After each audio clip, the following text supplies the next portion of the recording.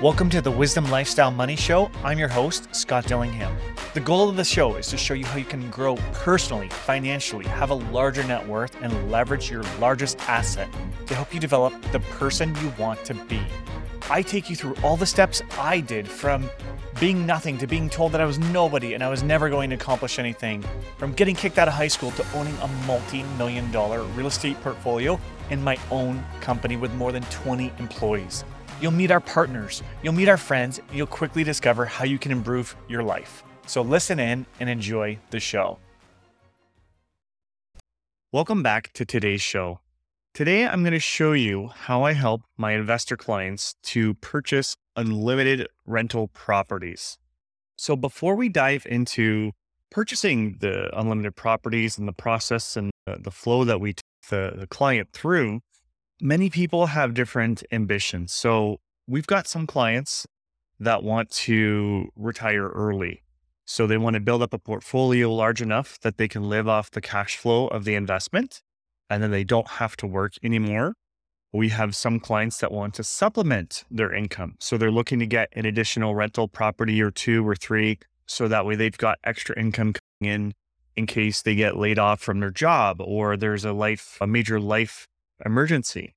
So there's so many reasons why people invest in real estate. Some people want to travel. Some people want to just be rich, right? It just depends on what motivates you. The biggest challenge in buying rental properties is the financing. It's really easy to go out and get private financing on every single mortgage that you want to get for every rental property, but that's going to erode your profits, and you don't need to do that. A lot of investors feel that once they hit a certain cap, there's no other options for them and they're stuck. But that's not true. And I'm going to go over the process and how it works. So there's a couple types of lenders that you should know about. There's the A lender category. So the A lender category is going to be your major banks, credit unions. There's also trust companies. So companies that only provide mortgage services. They don't have any other products, just mortgages. So those would be bucketed in the A lenders. Then there is what's called a B lender. So a B lender is generally for someone with higher debt ratios, lower credit scores, or they own too many rental properties, and the big banks and the major A lenders will not move forward. And then the third type of lender would be commercial. Now, most commercial experts in our area, they're not in tune to the way that an investor would need to qualify. A lot of them just work at a bank and are only familiar with that specific bank's products. There's not a large commercial force in the Windsor and Essex County area where we have a commercial team. So there's three people on the commercial team. There's a potential fourth one where speaking to and doing interviews and stuff like that. The commercial is really growing. So I'm going to touch on commercial and why that's important, but we'll do that shortly. And then the last type of lender is like a private lender or a MIC. So a MIC is like a mortgage investment corporation. I actually prefer MICs to individual private lenders because a private lender could be anybody who's got a line of credit on their house. They could be a private lender. But what I've seen in the past is those private lenders say they're using all of their line of credit to help a client buy a house. Let's say that the private lender is getting a divorce and the wife says, I want my money. He's going to want to call back in that mortgage and use those proceeds to settle with his ex. I don't like the individual private lenders because they run out of money and life happens and they might need their money back. So we like to use MICs because they're major corporations with millions and millions. Some even have billions of dollars under management. And with that, you don't have those relationship issues or any other financial issues. Say the private lender lost their job. They might want that money back that they've lent out on a mortgage. So there's all those variables disappear when you go with a MIC. So that's who we do prefer. I also find their rates to be a little bit cheaper than a local private. So that's my opinion, but at least now the 4 major classes of lenders. Now we're going to talk about how you can use them to leverage your portfolio. So when you deal with most of the A lenders, so again, that's major banks, credit unions, trust companies, they're only going to use 50% of the rental income. Now, that's not all of the lenders, so I'll touch on the differences, but most will use 50%. And on top of that, they have to follow government guidelines as far as debt ratios. So that means 44% of your income is allowed to go to debt and expenses like mortgage lending. Now, if you have banking products and things with a certain lender, they might make exceptions and go over that 44% for you. But generally speaking, they do try to follow that ratio. So what happens, one of two things happen, because the banks, they're only using half of the rental income. So the client's debt ratios tend to get maxed out. Because if you're renting a home for $2,000 a month and your mortgage and taxes, let's say, is $1,500 a month, in real life, you're getting a $500 profit. But the way that, not all major banks, but the way that most major banks and major A lenders look at it is your rent's only $1,000 because they're using half of it, but your mortgage payment and your taxes is $1,500. So you actually have a $500 loss on this property, which limits your borrowing capacity because it erodes your income that you can use to qualify for future lending. So what ends up happening is most people will get maxed out on their debt ratios after they buy a couple of properties. So if that's not the case, if you're someone who has lots of income and maybe you've bought excellent rental properties, you've got great cash flow, then what happens there is usually the bank or institution will say to you, you've reached the amount of properties that we're willing to finance. So every lenders have a different number of doors or units, mortgages that they'll offer a client. So for an example, some of the major lenders will allow you to buy 5 rental properties. And that's it. It doesn't matter where the mortgage is. If you've got 5 or more, you cannot use that specific lender. Now, there's other lenders that will do 5 with them. So you can have 5 elsewhere and then get an additional 5 with this lender. So it's incredibly important to work with an expert. And I recommend broker. I know I'm a little biased here. I used to work at a bank, and now being a mortgage agent with access to many different lenders and options that are out there, I'm totally biased because I've seen it from both sides. And I know on the a mortgage broker side of things, there's many more options for the client to move forward. But what I do is I'll strategically place the client in a specific order of lenders to maximize what the client can afford. So if you look back at my example of the one lender will do 5, regardless of how many you have, if you go to this lender first, you're throwing away five properties that you could buy because they'll do 5, regardless of how many you own. But if you go back to that first lender that only does 5, they're going to say you're maxed out. You already have 5. So you need to go to the lenders that have the 5 property cap first. And then from there, you go to the lenders that will do 5 with them, with that specific institution, regardless of how many you have. Now, I've got to take a quick pause here. But when I come back, I'm going to continue this and we'll dive into the other asset classes of lenders. And I'll show you exactly how we can structure your mortgage financing to win so you can get unlimited rental properties. Welcome back. Thanks for hanging out during the break there. I was speaking about the lenders and how to get them in order of qualifying before the break. Now, I want to continue where I left off. Now, there are some, so I was saying most lenders want 50% of the rental income, and they'll have caps on how many properties that they'll finance for you. So there are a bunch of lenders that we have that are still considered A lenders, so comparable rates, that will use 80 to 100% of your rent when we're using like a rental worksheet. And those lenders will qualify you for so much more. So if your issue is you're maxing out on debt ratio, those lenders can help you to grow.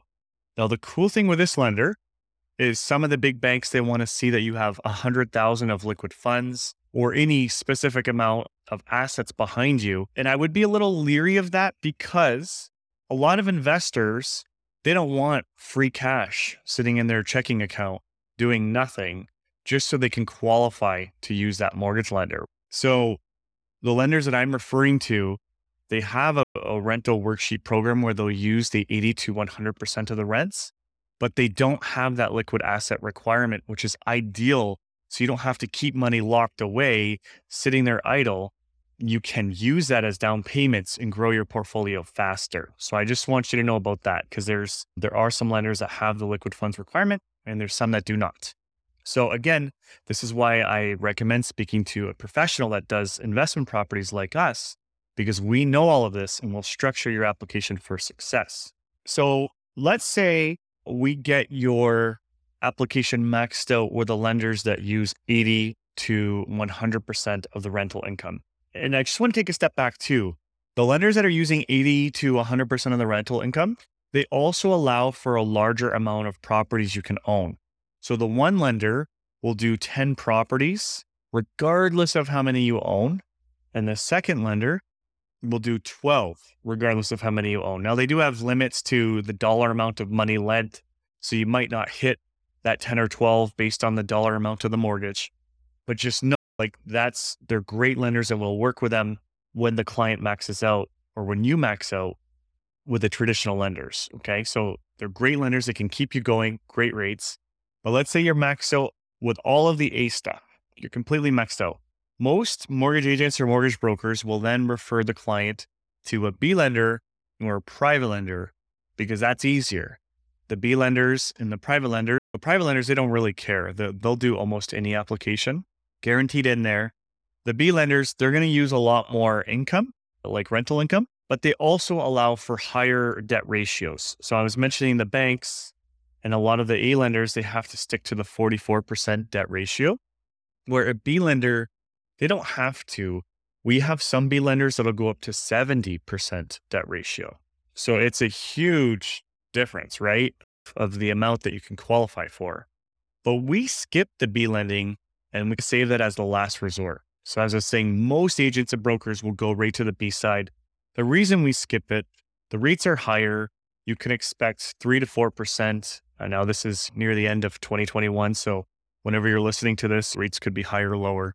But near the end of 2021, you can expect low 3s to low 4s as your rate with a B lender. You can also expect to pay a lender fee of 1%, and some even go as high as 1.5%. And then with private lending, if it's an individual private, they tend to be around 10% to 12%, where some of the mix that we work with, the rates are between 5 to 8%. So it is cheaper. But again, those guys are going to have lender fees as well. And it's going to be more than a B lender. So a B lender will be nearly 1 to 1.5% of your lending amount as a fee. But a private lender is going to be like 1.5 to 3%, depending on the risk of the file and the lender, the property's location, loan to value. There's a bunch of variables there, but you can see that it gets more costly the riskier the lender accepts for an application. So what we like to do and why it's super important is we'll go to commercial. A lot of people think commercial means you're buying an apartment building or a mall, and that's a commercial mortgage. And so that is true, but you can also get a commercial mortgage on a single family house. So the benefit of doing this is it's the way that the lender looks at the application. So in residential, they're looking at it based on debt to income ratio, all the standard government guideline stuff. In commercial, they look at it based on the property's cash flow. So they still look to you as a person. I would say if I was to give you a mathematical ratio, I would say on commercial, it's probably 5% of the whole application is based on the borrower, and then 95 is the property.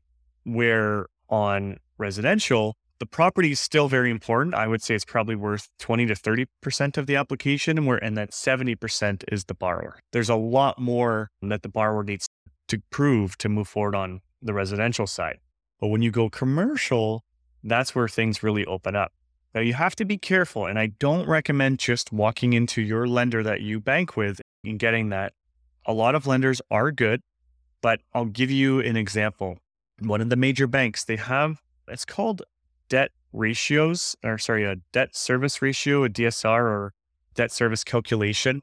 That's how they calculate investment properties on the commercial side. And the they get a ratio of the income to expenses. So they want to see 1.3. This is just one lender. Okay. So every lender has different policies, but this one lender, major bank, big bank, they want to see a 1.3 on their rental worksheet of the DSR to qualify you. Now, what that means in English is pretty much they want you to have 30% positive cash flow based on the total expenses of the property. So it's not like a crazy figure, but still they want to see a DSR of 1.3.